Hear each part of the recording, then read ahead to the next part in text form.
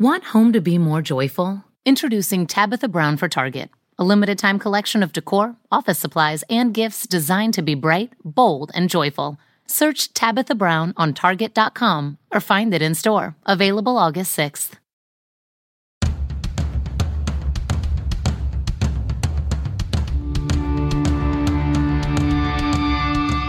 This is the Mistress Carrie Situation Report for August 2nd, 2022. Your daily entertainment headlines, industry info, and everything rock. Joe Walsh has revealed the lineup for his 6th annual Vets Aid charity concert. This year's lineup includes newly reunited the James Gang, who Joe Walsh first played with back in 1968. The lineup also includes Dave Grohl, Nine Inch Nails, the Black Keys, and the Breeders. The show will take place on November 13th at the Nationwide Arena in Columbus, Ohio. The concert is being billed as the James Gang's final performance. Proceeds from the concert will be donated directly to Veterans Services. Vets Aid plans to distribute grants exclusively to organizations based in Ohio this year.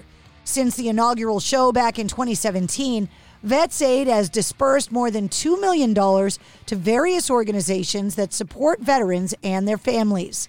Tickets for the 2022 show go on sale this Friday. Billy Corgan from the Smashing Pumpkins and Perry Farrell from Jane's Addiction and Porno for Pyros performed together at Lollapalooza in Chicago this weekend. Perry Farrell brought out the Smashing Pumpkins frontman for a cover of Led Zeppelin's 1971 classic, When the Levee Breaks. Porno for Pyros quietly replaced Jane's Addiction on Lollapalooza this year due to Dave Navarro's ongoing battle with long COVID. Jane's Addiction and the Smashing Pumpkins are set to tour together later this fall. Metallica have teamed up with Project Audio Systems for a limited edition Ninja Star turntable.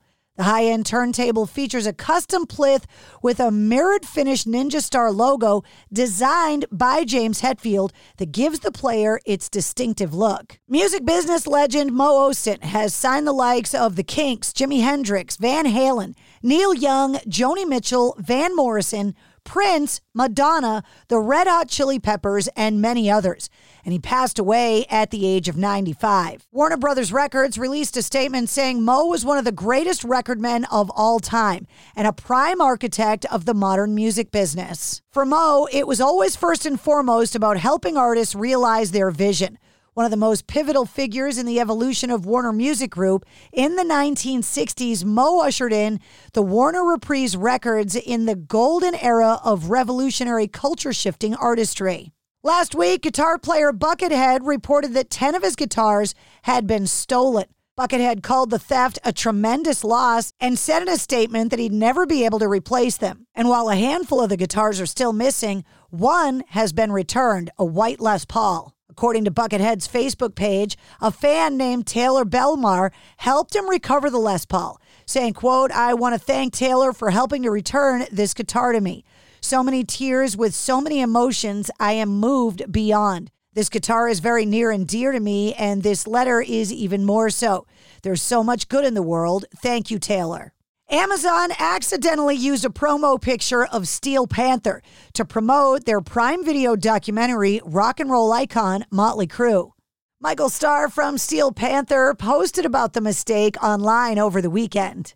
According to an article in Britain's The Sunday Times, Johnny Depp has his very first art collection titled Friends and Heroes, including 4 portraits of legends Al Pacino, Bob Dylan, Keith Richards, and Elizabeth Taylor. He released 780 prints in all for sale, and they sold out almost immediately.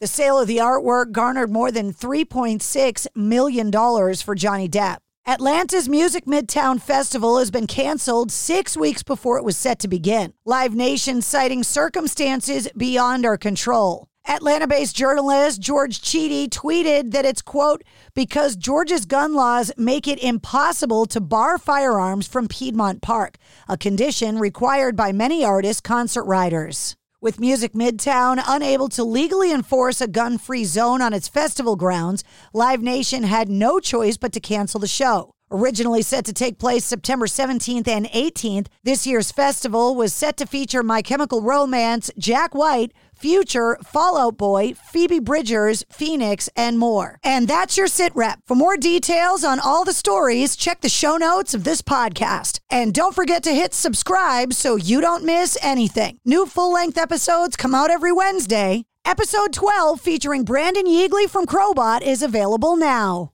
Want home to be more joyful? Introducing Tabitha Brown for Target, a limited-time collection of decor, office supplies, and gifts designed to be bright, bold, and joyful. Search Tabitha Brown on Target.com or find it in store. Available August 6th.